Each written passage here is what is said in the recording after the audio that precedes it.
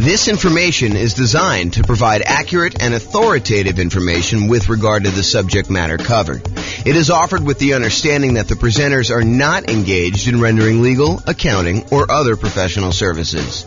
If legal advice or other expert advice is required, the services of a competent professional should be sought.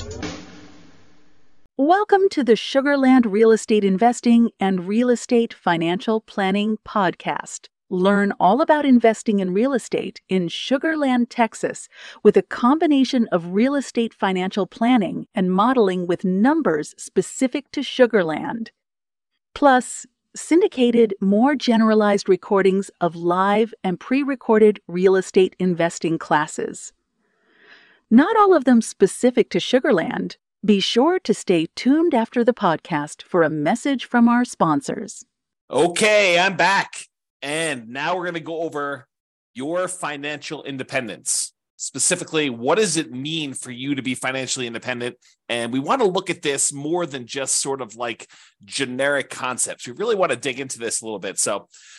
And then specifically what we'll do once you kind of get a gauge of what it means for you to be financially independent is, does buying this property, because remember, this is coaching for you to be able to buy a property in the next 90 days that moves you toward being more financially independent, toward your goal of financial independence while prices are high, interest rates are high, and rents are lagging. So does buying this property move you closer to financial independence? We need to look at what financial independence is mathematically for you. So let's define it so that we can answer this question.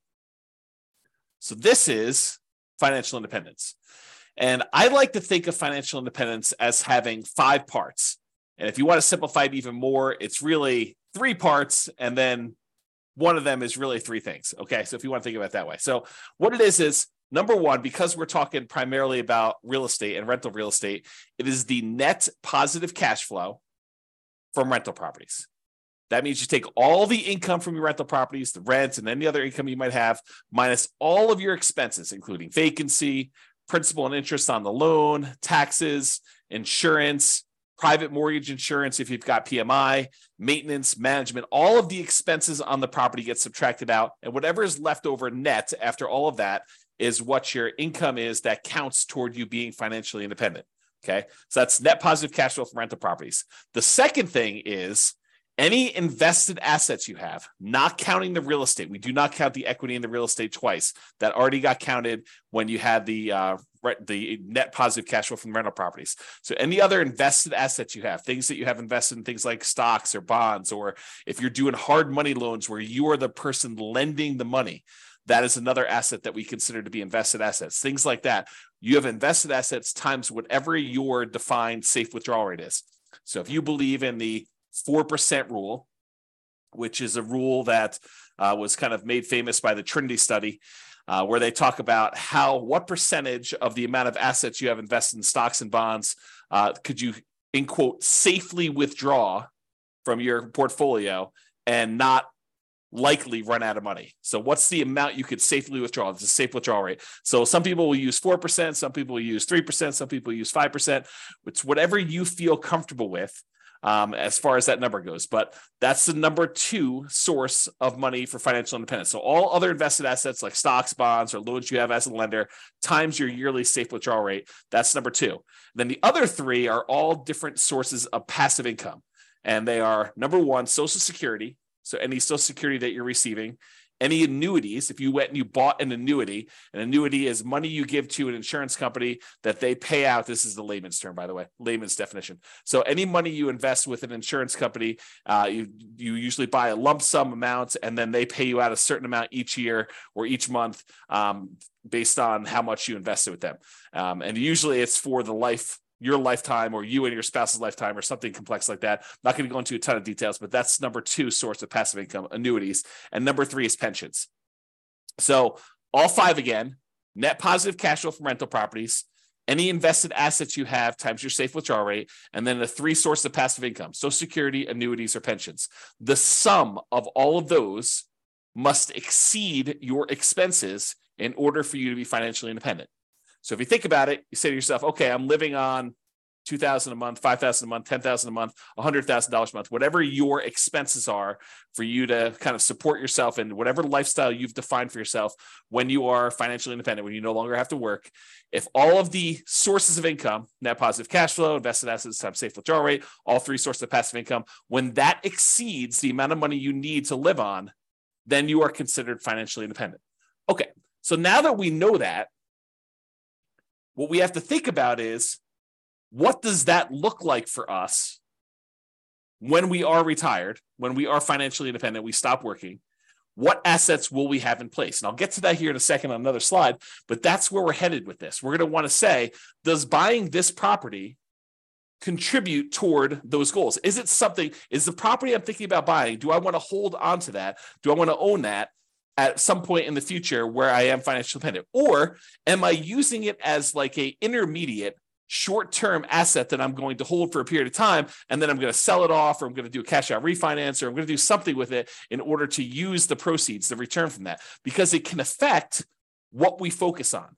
If you're going to hold it long term and have it be providing net positive cash flow from your rental properties as your source of income, then having maximized your cash flow in that property is probably pretty important. But if you're really saying, look, I'm only going to hold this thing for 1, 2, 3, 4 years, 5 years until I actually sell it, then I'm going to take the proceeds and pay off other rental properties. I'm going to take the proceeds and I'm going to go buy annuities. I'm going to take the proceeds and I'm going to invest in stocks or bonds or whatever I'm going to do.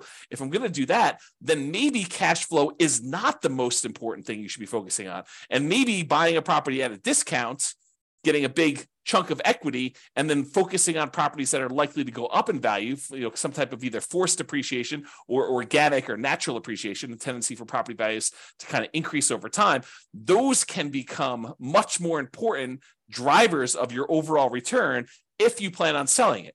So really, the thinking is, we're talking about buying a property in the next 90 days that moves you toward financial independence. That may be cash flow. And I think for a lot of folks it is, but not everybody. And so we'll talk about that in a little bit more detail. A couple of clarifications on this financial independence concept, though, before we move on. I think I mentioned this a second ago, but equity in your properties or any equity you have in businesses is already accounted for in cash flow. So you can't double dip. You can't say, I've got $1 million in stocks and I've got $1 million in equity in my properties and I'm getting $5,000 a month in positive cash flow.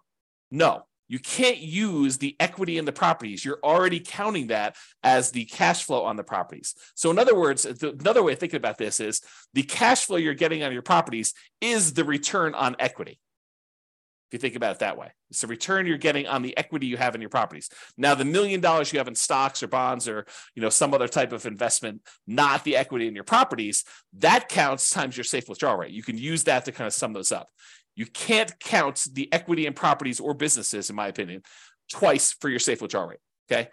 Any payments on loans you've made, so if you're the lender, if you're being a hard money lender and people are coming to you and they're borrowing money from you and you're loaning them money so they can go buy fix and flips and you're getting 6, 7, 8, 9, 10, 12, 15% return, whatever it is, 18% return on your money, then that is not, you can't count the 12% you're getting on that.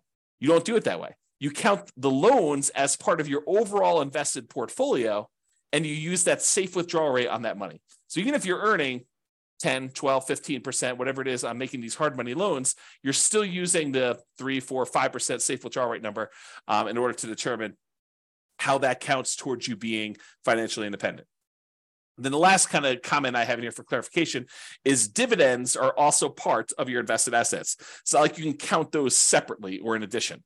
That already counts as part of your overall return you're earning on that money in stock market or bonds, or, if you're not getting really dividends on bonds, you're probably getting interest payments, but you get the idea. Okay. So those are some clarifications on that. Okay. So now that we've kind of talked about what the definition of financial independence is, I'm going to step back and we're going to talk about two different kind of parallel paths. One is what I call phases of financial independence. It kind of tells you what phase you're in on your journey to becoming fully financially independent.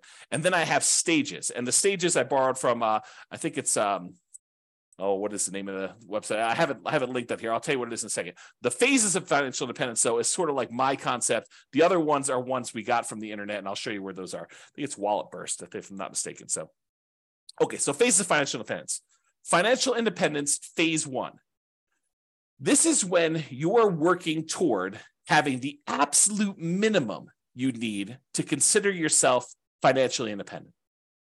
If you say to yourself, okay, if everything got really, really ugly and I had to quit my job because I just couldn't stand it anymore, or I lost my job, how much would I need in order to live at the bare minimum level? This is sort of like, you're not doing all the vacations you want to do. This is sort of like, just barely getting by with how much you need for food and clothing and insurance and taxes and all the other stuff you need, but just the bare minimum to kind of scrape by. That's minimal financial independence, what I might call the minimum target monthly income in retirement. That's sort of the way I think about it. It's like, how much at a minimum would you need monthly in order to live your kind of just scrape by? What some people might call like lean financial independence, retire early. So phase one is when you're working toward having enough money where you would be financially independent with a minimum amount. So you're not there yet in phase one. You're working toward that. Phase two is you've achieved enough to have the minimum. So you've successfully achieved the minimum target monthly income in retirement, enough assets between rent on, the net positive cash flow on all your rental properties and any invested assets, have safe withdrawal rate, or any of the passive income sources, Social Security, pensions, or annuities. The sum of all of those meets your minimum threshold. That's the point where you get to where you're like, okay, I can take a sigh of relief. And if something really bad happened, I have enough to kind of scrape by. Then you're in phase two. In phase two, you have the minimum amount, but you're working toward the ideal amount where you are comfortable with your financial independence. This is more like you have your ideal monthly income. You're able to do the traveling you want to do. You're able to, have the things you want to have and kind of go out to eat a few times or whatever it is that means the ideal means to you. So you're working toward ideal. You've achieved minimum. You're working toward ideal. That's phase two. Phase three is you've met your ideal number. You've achieved the ideal number where you have enough coming in, where you are very comfortable. Some people might call that fat fire, where you're very, very comfortable and you have that, but you're working toward having a margin of safety for your ideal lifestyle. Because if the stock market declined or real estate values and rents went down or expenses on the properties went up or vacancy went way up because you have another pandemic or something like that, you could actually dip below your ideal and not quite have enough. So in phase three, you've achieved your ideal, but we're working toward you having a margin of safety such that if the market goes against you, you don't have to retrench your lifestyle. You don't have to reduce your lifestyle. And then phase four is you have greater than 2 times your ideal target monthly income in retirement, making your ideal lifestyle resilient and safe and continuing to work toward leaving a legacy. In my opinion, and you can do whatever you want with your money, but in my opinion, you want to get to the point where you have 2 times your ideal. And then after that, you can give away anything you want above that. But 2 times sets you up so that you are resilient and safe in case something happens and the market goes against you, where you can still maintain your existing ideal lifestyle. Okay. So those are the phases. Phase one, you're working toward your minimum. Phase two, you've achieved your minimum. You're working towards your ideal. Phase three, you've actually achieved your ideal, but you're working toward becoming safe. And phase four, where you're working on leaving a legacy because you have 2 times your ideal coming in. Okay, so those are the phases of financial independence. You might hear me talk about those. So I wanted to go over them so that you kind of understand where we're coming from with those concepts. Now, so Wallet Burst has their own kind of stages of financial independence, and you kind of will see these written around the internet. I don't know if they came up with this, but they did a really nice visual, and so I'll show you what it is. So these are the sort of like the stages or the milestones on your financial independence journey. So a lot of folks, they start off with negative net worth. They have more debts than they have assets. They've got student loans, or they have negative equity in their property, or whatever it is that they have there. They start off with negative net worth. So that's sort of the baseline stage. Eventually, you get back to 0 net worth. So that's an achievement from having negative net worth, where your liabilities are worth more than your assets, is where you have negative net worth. 0 is where your assets and your liabilities are at least even, and And that's kind of where you are. Some people will not have negative net worth. They'll kind of not fall into the trap of having, student loans or whatever it is coming out of college, and they'll start with zero net worth. So zero net worth is where you're break even. Then the next stage is where they have saved up an emergency fund. So not only do you have a zero net worth, but now you have a little bit of money set aside, whether that's $1,000 or $5,000 or $10,000 or 6 months. It's whatever you decide your emergency fund is, but that's the next stage in this milestone on your financial independence journey.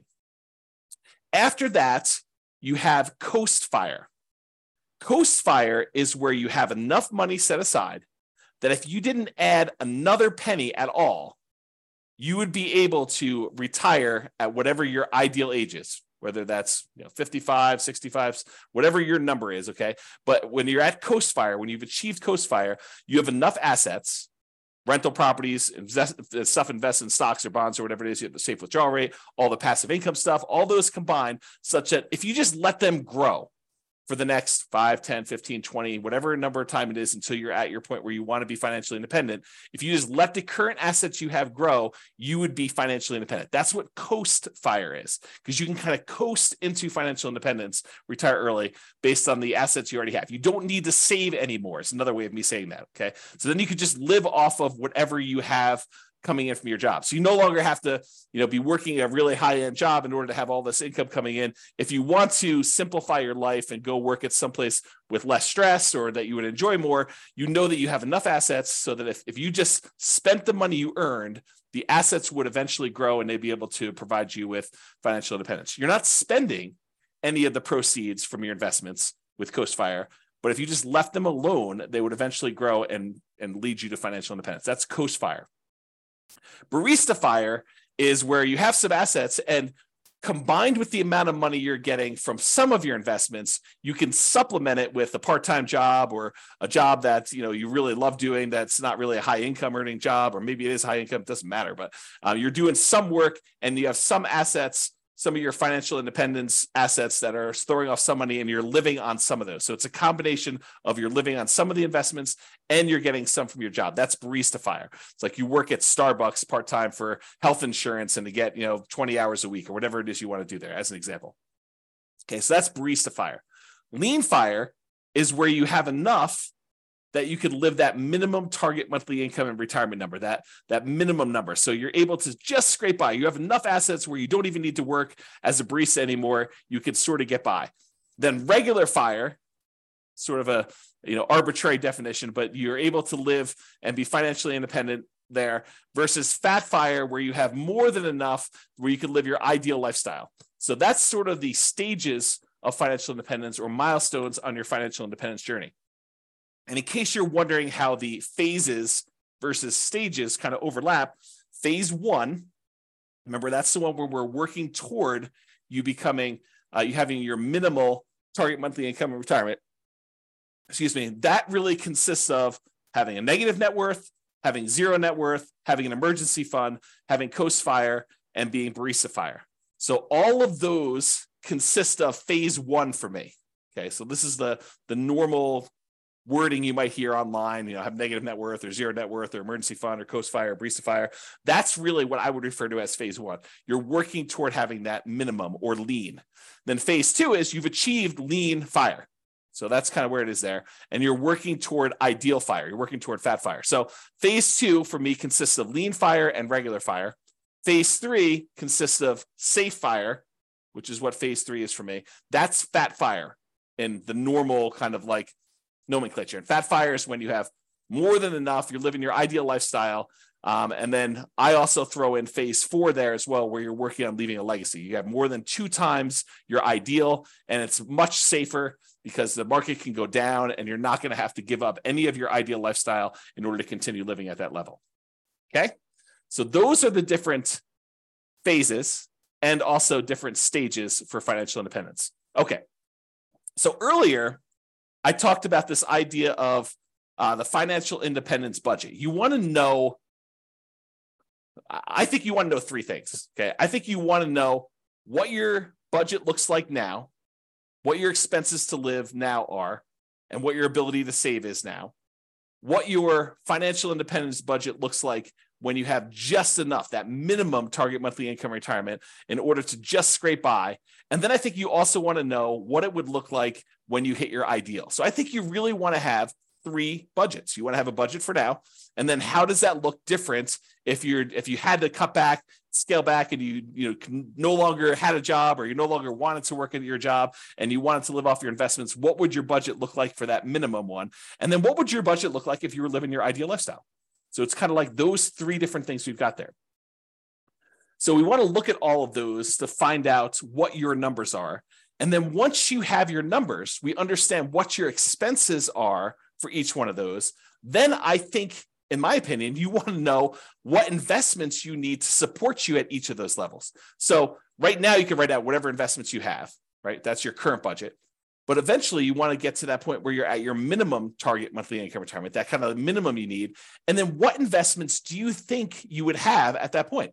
How many rentals would you have? Are they free and clear? How much money in cash flow are they producing? How much is property 1 producing? How much is property 2 producing? How much is property 3 producing? How much is property 7 producing? However many you have.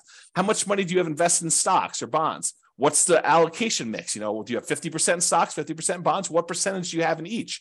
And then what's your safe withdrawal rate number for that? How much money do you think you'll get for Social Security? And when does that start? How much money are you getting from your annuities? Or how much money do you have for a pension? Not everyone has a pension, but how much money are you getting from each of those different sources so that you can see when I am at my minimum target monthly income in retirement, when I'm at that kind of lean fire number, what does my expense budget, my budget of expenses look like? And then what do my assets look like that will support me there? Then once you have that, and you do the same thing for ideal, right? You go look at whatever your ideal one is, you say, what assets would I have for each one of those? But once you get to that point, okay, I think when I get to my minimum target monthly income, I'm going to have 3 free and clear properties and $500,000 in stocks and bonds in whatever split I've got, 80-20 with 80% being in stocks, or whatever it makes sense for you times your safe withdrawal rate. I'm going to have a little bit coming in from Social Security, but that's not going to start until I'm age, whatever it is, 65.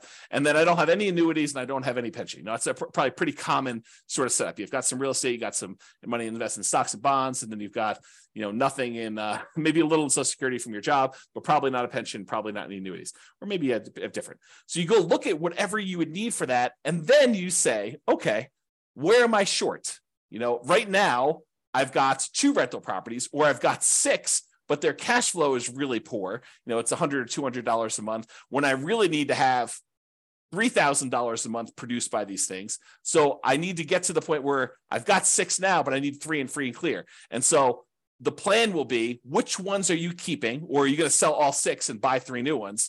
You need to know, which ones are the ones that I'm going to pay off, and which ones am I using as sort of like rocket boosters to get me to the point where I could take the money, the proceeds from the ones that I've gained some equity in because the property value has gone up and I paid down the loan. I'm going to take that, pay all the expenses on selling it, take that money and pay off the ones that I have there in order to get to the point where it's my minimum target monthly income or my ideal. So really what you're looking to do is you're looking to determine what's your budget now, what's your budget when you're at that minimum target monthly income or lean fire, what's that budget when you're at your ideal target monthly income in retirement or fat fire, and what are the assets, what's the financial independence assets distribution, the allocation you have for each of those levels. What is it right now? What will it be when you're at that minimum? And what will it be when you're at that ideal?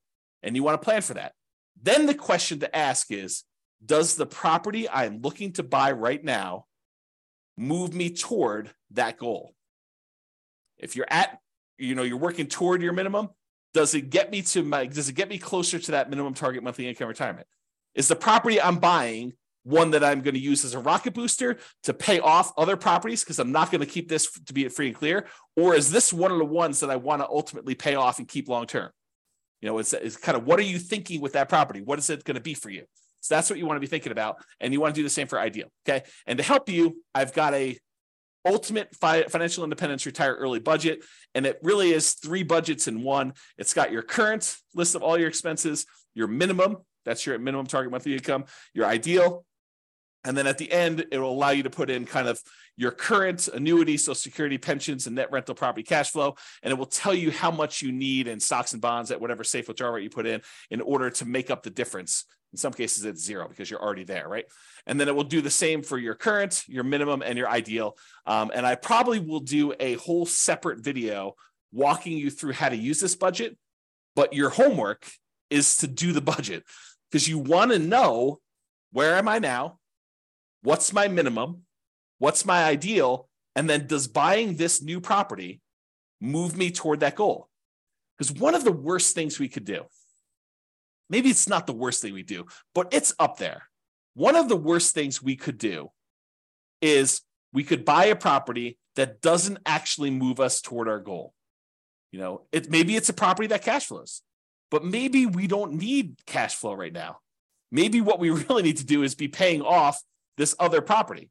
And maybe we shouldn't be focusing just in on cash flow if we can get an overall return higher if we look at all of the other aspects and not just focus on cash flow.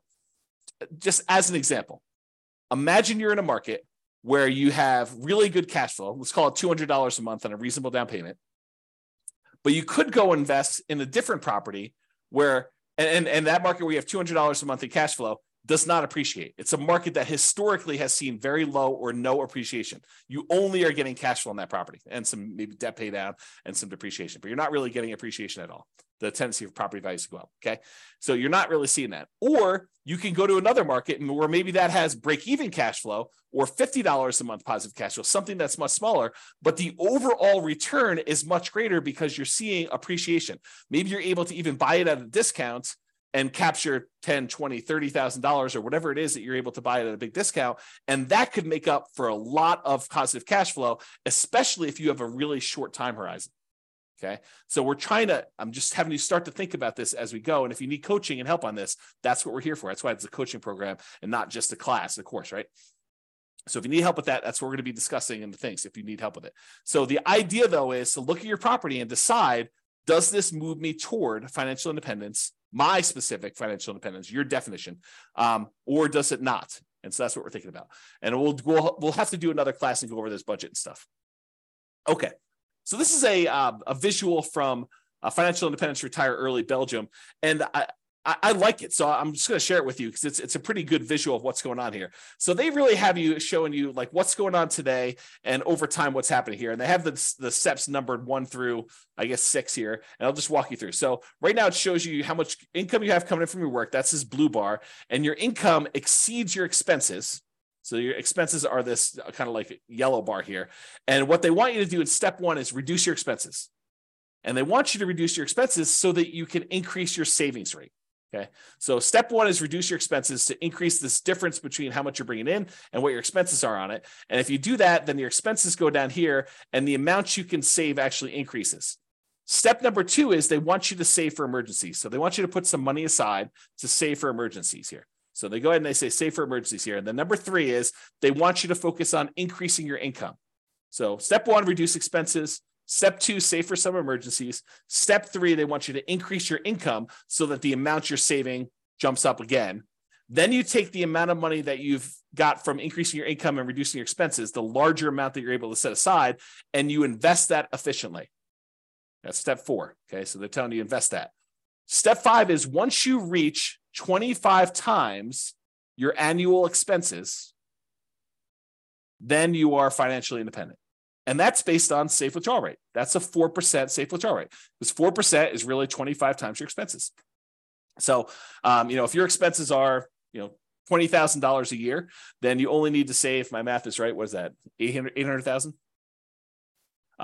If you have $1 million, that's $40,000 a year. Okay. So, once you kind of reach your expenses there, 40,000 times 25, that's going to be $1 million. Okay, so that's kind of what you need to do in order to hit that number. If you're financially independent, once you reach that, then you can live from your investment returns. There's no need to work anymore because their portfolio income now exceeds or matches the amount of expenses you have there. Okay, so that's what it's showing you visually, which I think is a good visual. Now realize, some of this stuff we might do with real estate, right? We may not be investing efficiently in stocks or something like that. And the 25 times, because we're not using the safe withdrawal rate, the numbers are going to be different. So we got to take into account the net cash flow on all of our rental properties after all expenses, plus any money we have invested times that safe withdrawal rate, plus all three other sources of those passive income, the Social Security, the annuities, and the pension. And then the combination of all of those combined, if those exceed your expenses, then you're financially independent, according to my definition. Okay? All right. So we've talked about this idea, but I'll go over this slide just to make sure I didn't miss anything. So does buying this property, the one you're considering buying as part of the coaching program, move you closer to financial independence? Remember, what is financial independence mathematically for you?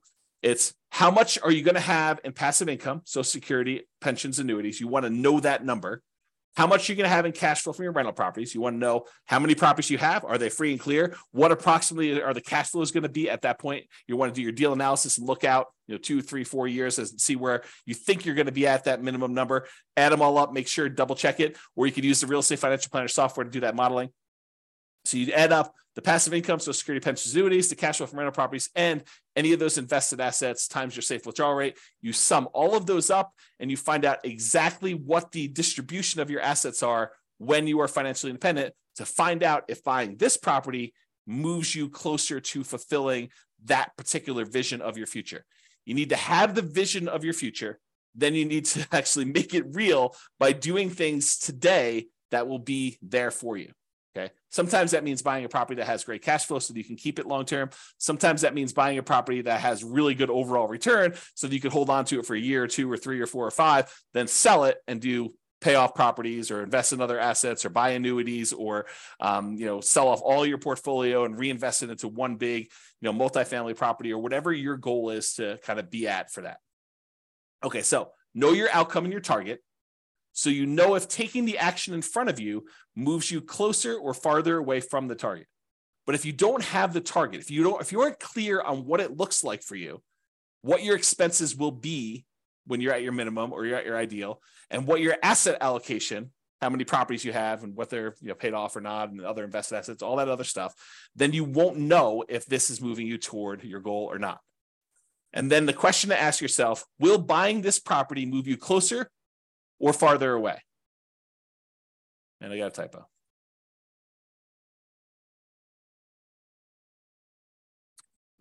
Or farther away. Okay, resuming. Okay.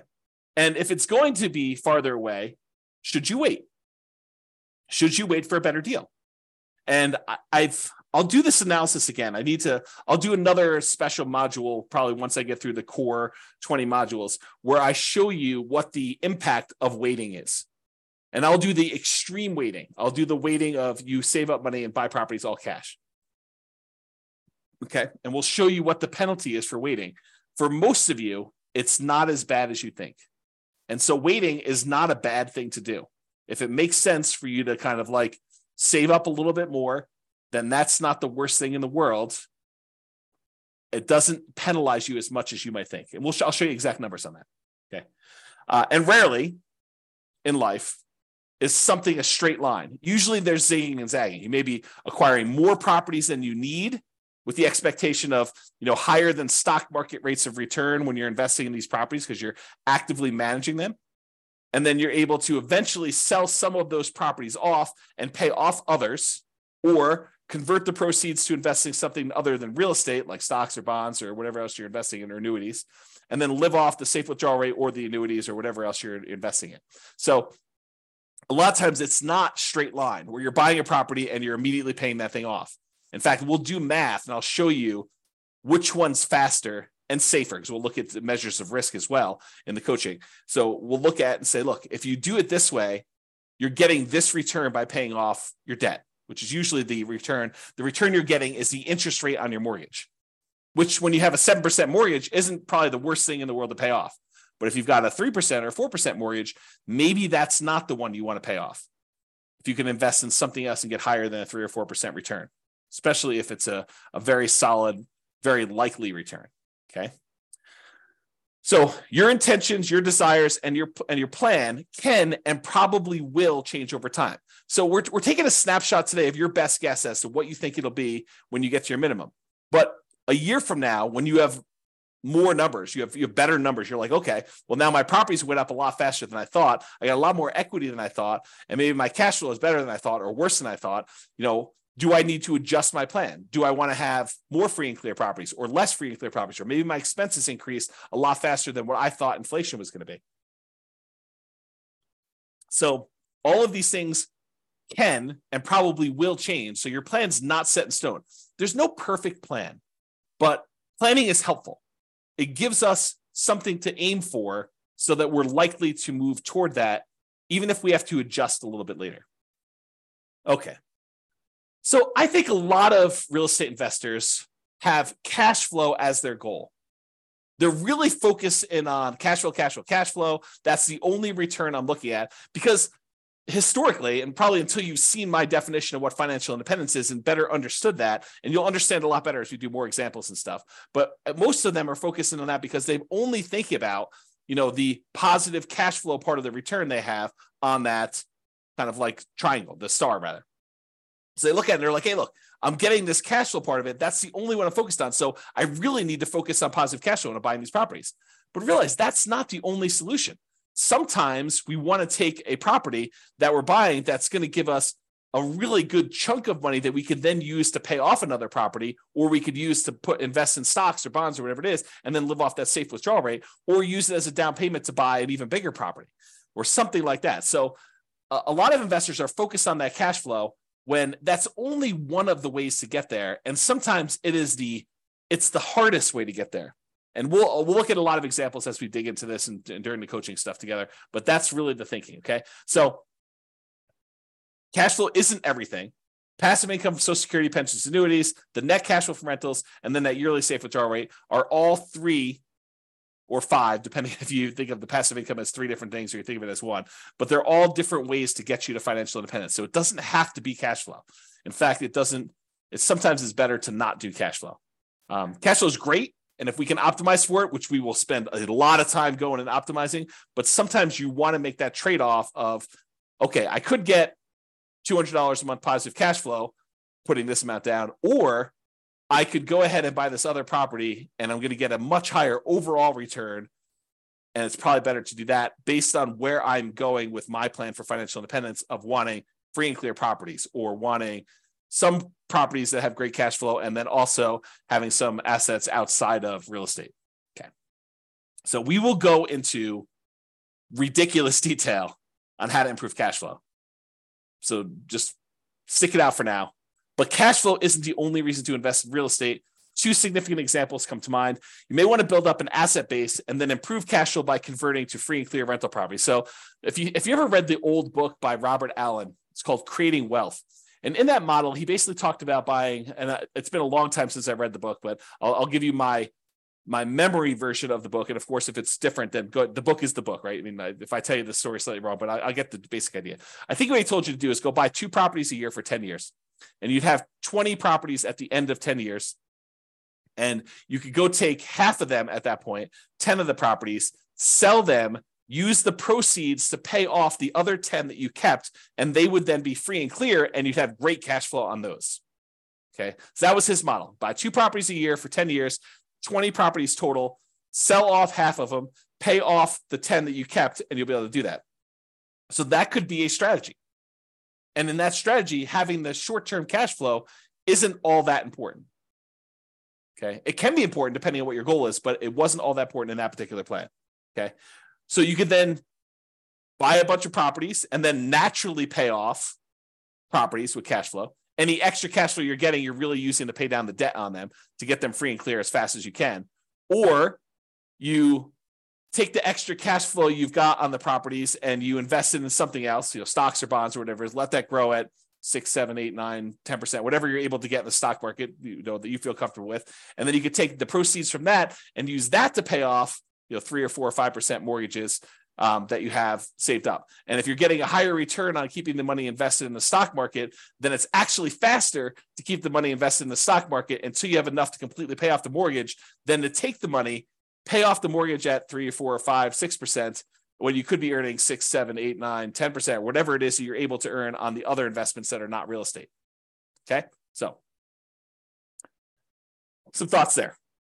Or you may want to grow your assets with real estate, then convert those assets to annuities or yearly safe withdrawal rate on invested assets. We talked about that idea. You want to go and say, okay, I'm going to buy 10 properties over the next 10 years. So I'm going to move into each one, live there for a year as a nomad, and then, put low down, 5% down, buy a property, convert that to a rental, and repeat that process until I have 10 rentals that I put 5% down on each. And then at the end of that, I'm going to take all of them and I'm going to sell them off, take the big chunk of money that I have accumulated from the property values going up and the loans being paid down and whatever little cash flow I had, if any, by doing that strategy, and take that big lump sum of money, invest it in the stock market and bonds, and live off that as a safe withdrawal rate, or take that big chunk of money and buy yourself annuities so that you have an insurance product that you have longevity with, and you're not going to run out of money by having your money invested as annuity, because that's for your life, the duration of your lifetime. Okay. All right. So let's now talk about why building up your assets and why the first $100,000 is the hardest to acquire. And then we're going to return to real estate for building up your asset base. So I'm going to kind of diverge for a second, talk about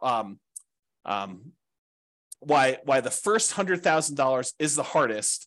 And we'll go into detail on that, and then we'll return to real estate. So first 100K is the hardest. So Charlie Munger, who is Warren Buffett's partner, there's a quote from Janet Lowe in Damn Right, Behind the Scenes with Berkshire Hathaway billionaire Charlie Munger. So here's the quote. Charlie Munger has said that accumulating the first $100,000 from a standing start with no seed money is the most difficult part of building wealth. This is me commenting now. So he's basically telling you that first $100,000 that you take the time to acquire is the absolute most difficult part of building wealth. You got to do the first one. In a lot of cases, buying that first owner-occupant property with nothing down, or 3% down, or 3.5% down FHA, or 5% down conventional loan, moving in there, living there for a year or two, and then converting that one to a rental when you finally saved up to buy the next property with nothing down again, do a VA or USDA loan if you hadn't done one before, or saving up 3% down and doing your your conventional loan, or doing 3.5% down FHA to buy a single family home or a duplex or a triplex or a fourplex, and kind of repeating this process until you get to the point where you've now got $100,000 in equity. You need to do whatever it takes in order to get there. That's what he's basically telling you. And he's talking about stocks, but I've converted it to real estate for you. Okay. I'm going to continue with the quote. Making the first million was the next big hurdle. So all the kind of math we're going to talk about here about earning your first 100K and then using that to kind of build up to $1 million, that applies when you get to $1 million and you're trying to grow to 2 million or 3 million or 4 million or 5 million or 10 million or whatever your number is there. Okay. So to continue with the quote, to do that, a person must consistently underspend his income. You need to be saving money. And I'll continue with the quote. Getting wealthy, he explains, is like rolling a snowball. It helps to start on the top of a long hill, start early, and try to roll that snowball for a very long time. The longer you have where you're investing and you've got this money working for you, the better off you're going to be. Okay. So here's another quote from Charlie Munger. Same idea though. The first 100,000 is a bitch, but you got to do it. I don't care what you have to do. If it means walking everywhere and not eating anything that wasn't purchased with a coupon, find a way to get your hands on $100,000. After that, you can ease off the gas a little bit. Okay. So do whatever it takes in order to get that kind of lump sum, that seed capital of $100,000 to be able to start from there. And then you can kind of grow it. So this is going to show you if you were investing $10,000 per year at 7% interest, and I assume that you added the $10,000 the last day of the year or the first day of the next year, if you want to even think about it that way. And so in year one, at the end of year one, you put $10,000 in. So you didn't earn any interest on the money in that first year. But then in year two, you earned $700, 7% on the $10,000 in interest, and you added another $10,000 at the end. Okay, so in year two, at the end, you have $20,700. In year three, you have about $32,000 and change. Year four, you have $44,000 and change, then $57,000 next year, $71,000, $86,000, till finally 7.84 years from starting, where you're saving $10,000 a year, you've saved up your first $100,000. That's assuming a 7% return. Now, real estate typically has slightly better returns than that. And so we'll talk about what the returns are for real estate in another class, and we'll go into some detail as to how you could speed that up, especially if you're buying some properties at discounts or whatever you're doing there. We'll talk about some of those strategies. But it took you 7.84 years with you saving $10,000 a year to get to that first $100,000. So you might be a little bit discouraged, thinking to yourself, man, if it takes me 7.84 years to get to 100,000, if I have to do that 10 times in order to get to $1 million, if I want to have $1 million saved up for retirement, that's going to be like 78 years to get there. It doesn't work that way, though, because the first year is the hardest. It's the longest to do that. Saving the same $10,000 that you were saving in the first year, it only takes you 5.1 years to earn that next $100,000. So to go from $100,000 at the end of 7.84 years, it only takes you 5.1 more years in order to get to the point where you have 200,000. That's 35% faster than the first one. So this speeds up. Then, in order to do the third 100,000, to get the 300,000 total, it only takes you 3.78 years for that third one. Then it only takes you 3.01 years for the next 100,000 to get to 400K. Then it only takes you 2.5 years in order to get to 2.5 to get to 500,000. So it's getting progressively faster. You went from 7.84 years for the first 100K to 2.5 years in order to get that 400 to 500 growth. And you're investing the same amount. You're investing $10,000 a year. But the rest of it is coming from the investment growing at 7% per year. Okay. In order to get to $1 million, okay, it takes you, what is this total time here? A little bit more than about 30 years or so. But what's interesting is it took you 7.84 years in order to earn that first $100,000, but it only took you 6.37 years, or a year and a half less approximately, to earn the last 400,000. So in the time it took you to earn the first 100,000, in less time it took you to earn the last 400,000 on your way to $1 million.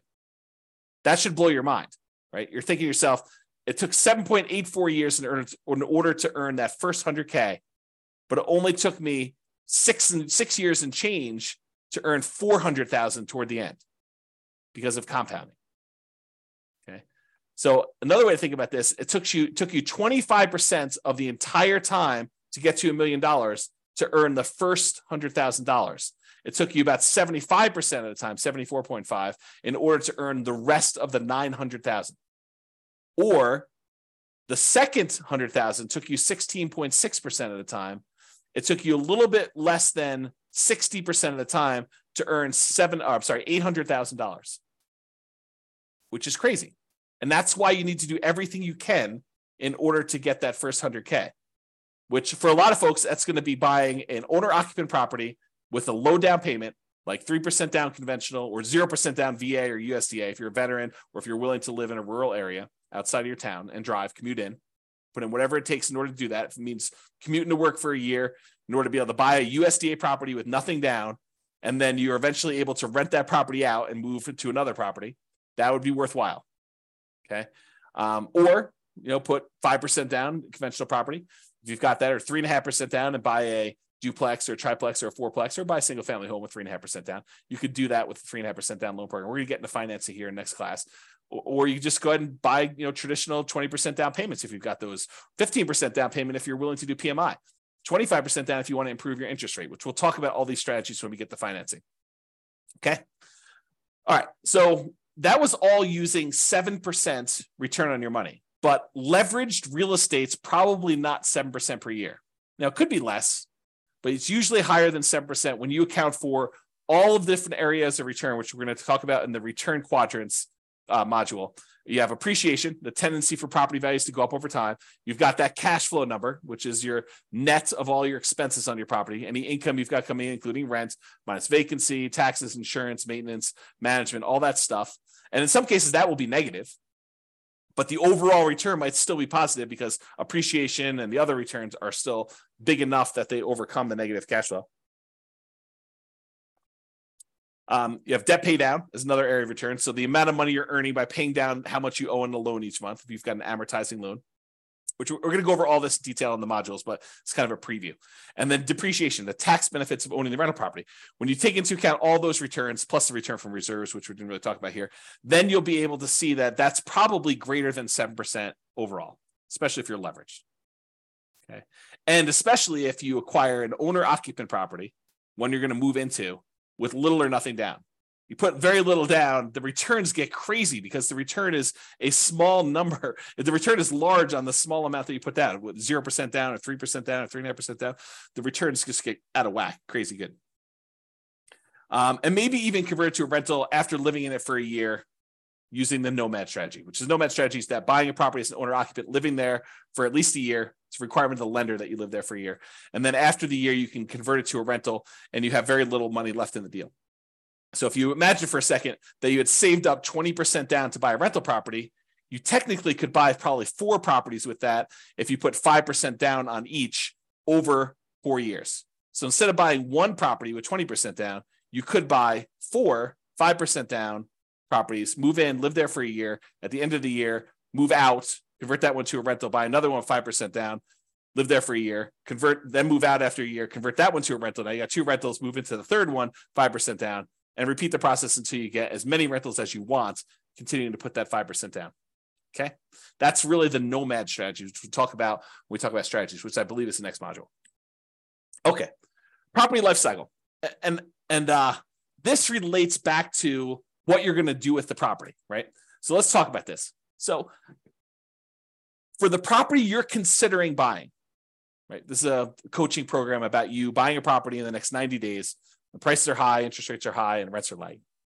So what are you planning? What's your proposed property life cycle for the property? You're going to buy it, then do what? That's the question, right? You're going to buy it, then do what? Well, here are a couple options. It may not be all inclusive, but these are some of the big, pretty more common options you have. You could buy it, then you could sell it immediately. For example, let's say you want to flip a property to fund reinvestment or to pay off other properties.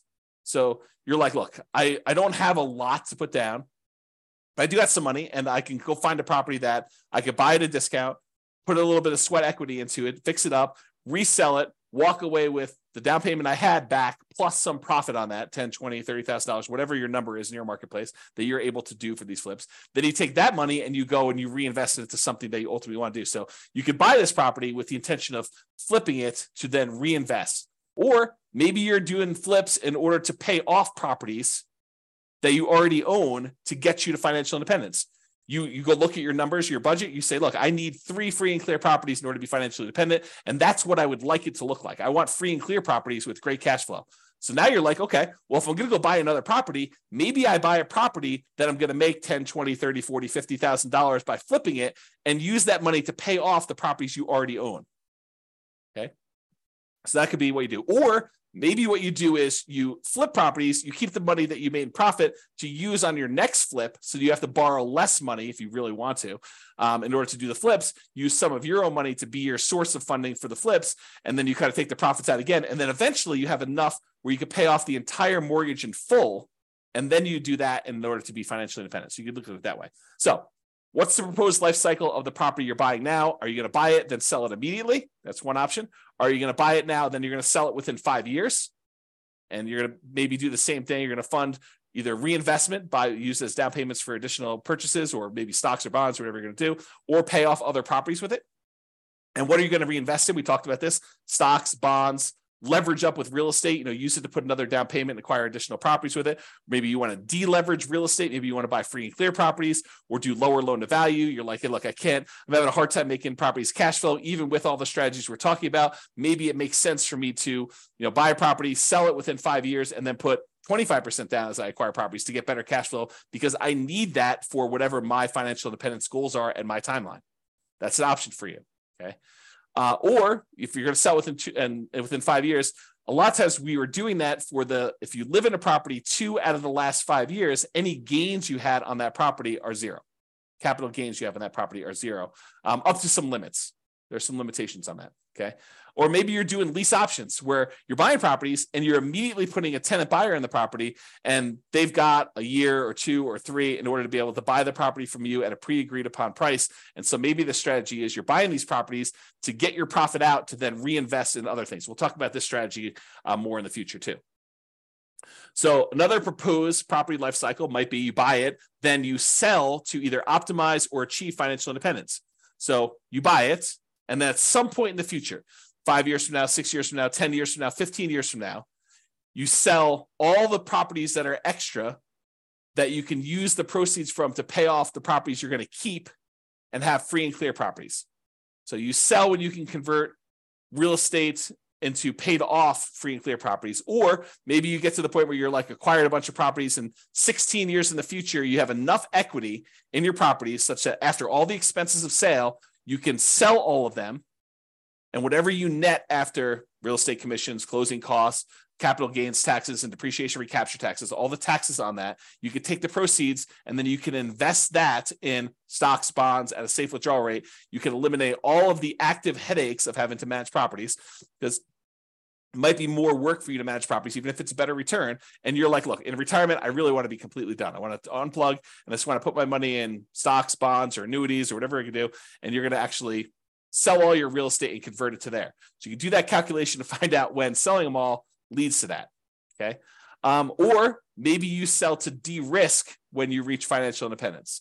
So you're like, look, I don't want to have this additional leveraged risk of having real estate, so I can go ahead and sell and de-risk some when you hit financial independence. Or maybe your proposed life cycle for this particular property, your proposed property life cycle is you're going to buy it and you're going to keep it forever. You pay off the loan naturally over whatever the amortization period is, 30-year loan, you pay it off over there, and then you keep it for cash flow. Or you're going to keep it forever, you're going to invest in something else temporarily.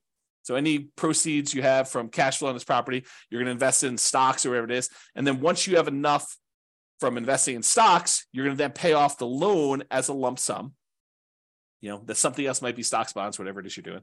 And maybe you want to focus on the lowest mortgage balance first, or maybe you want to focus on the highest interest rate first. It's really up to you. And we could talk about which one is faster and how to optimize that and how that affects risk when we talk about some measures of risk later on and some strategies there.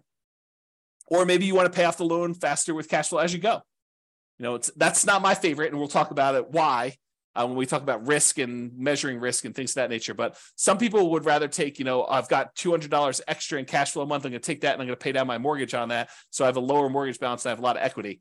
We could talk about that and which loan you pay off first. If you decide to, if you got several properties, or you just taking the 200 you get on that property and paying off on that loan, or you taking all of the extra cash flow and dumping it onto one particular loan, whether that's the lowest balance one or the highest interest rate one. We could talk about all those different strategies in detail.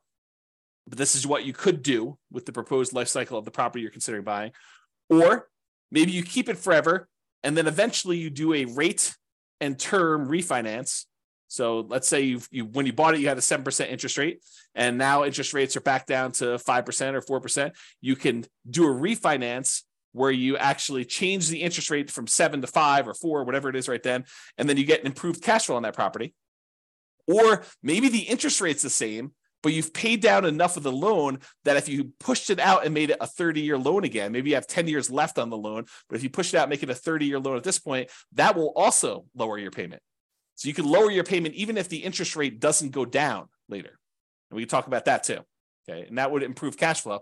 So you can think to yourself, okay, 11 years in the future, or 5 years in the future, or 3 years in the future, when I'm getting closer to be financially independent, there are things we can do to manipulate, to kind of optimize our portfolio in order to push us over the edge of achieving financial independence.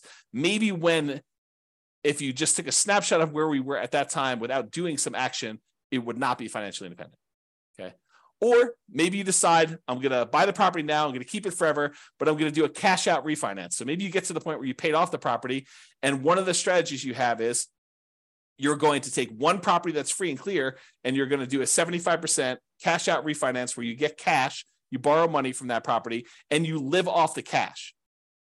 Okay, so you live off of the whatever it is, $300,000 that you pull out for the property when you do a cash out refinance, and you consume that money until you go through it all, and then you go and you find your next free and clear property, and you pull out, $350,000 on that one at the time, and you consume that. Or maybe you pull out $300,000 and you use that to put a down payment, 50% down or whatever it is you're going to do on a property so that your overall net cash flow is improved. Okay. And we'll talk about those strategies as well. But that's sort of like the thinking of what are you going to do with this property? You're going to buy it, sell it immediately, sell it within 5 years, sell it eventually to optimize or achieve financial independence with my other properties or other portfolio stuff, or you're going to keep it forever and do some of those options. So those are what you're thinking about. So why does this life cycle thing matter? Well, if you plan to ultimately sell the property, then the overall return, not just cash flow, but the overall return might matter more than just cash flow. And I gave you this example before, where if you're in a market, you can get $200 a month in cash flow, but the property's not going to appreciate. Maybe you should not invest in that property if buying a property where the overall return is better is going to better serve you and get you to financial independence faster. And we'll discuss this in detail when we get to the module on return quadrants. But this is especially true if you have a very long horizon to achieving financial independence when the overall return matters more than the short-term cash flow. So we'll talk about that in detail too. If you plan to keep the property, you're not going to sell it, then optimizing for cash flow might be the primary goal. You might be looking for a property that has really good cap rate, because cap rate's ultimately going to be what the cash flow on the property is going to be once the property is paid off. Okay. And this is especially true if you're getting closer to financial independence. If you've got a really short time horizon, then the importance of this cash flow is probably more important in a lot of cases, not every case, but more important in most cases when you do that. Okay. So that's all I got for you on your financial independence. I wanted to give you kind of a structure as to what financial independence means, some different ways of thinking about that, what the kind of stages and phases are as we kind of move toward those, a budget for you to do for homework to kind of figure out what it means mathematically, specifically for you, both what you have now and what your expenses and income are now, what you will have when you're at your minimum target monthly income, what you have when you're at your ideal. And then we kind of talked about some of this property life cycle stuff and kind of things you can think about related to that. And we talked about why 100K is really hard to do, but it's really important for you to do it to get that asset base growing so that you can then do things with your assets and manipulate them over time and kind of optimize your portfolio. All right, so that's all I got. Check out the next module. I think we're going to do real estate investing strategies next. And we'll go over a whole bunch of different strategies and talk about like what you're planning to do. And then we'll tie it back to, does it move you toward being closer to your goal of financial independence? And as we go through this, we'll start optimizing for cash flow. Bye-bye for now. With home prices up, mortgage interest rates up, and rents up, but not quite enough to counteract the higher prices and interest rates, cash flow on rental properties in Sugar Land is harder than ever. Book a call with the Real Estate Financial Planner to apply our proprietary 88 strategies to improve cash flow on your rentals. See the show notes for a link to schedule your call and improve your cash flow today. If you're a real estate agent, lender, or professional in Sugar Land that wants to help our real estate investor listeners, consider reaching out to learn about collaboration opportunities with this podcast. We'd love to add more value to our listeners by having you assist our investors buy, sell, and finance their real estate investments. See the show notes to schedule a call to discuss collaboration opportunities.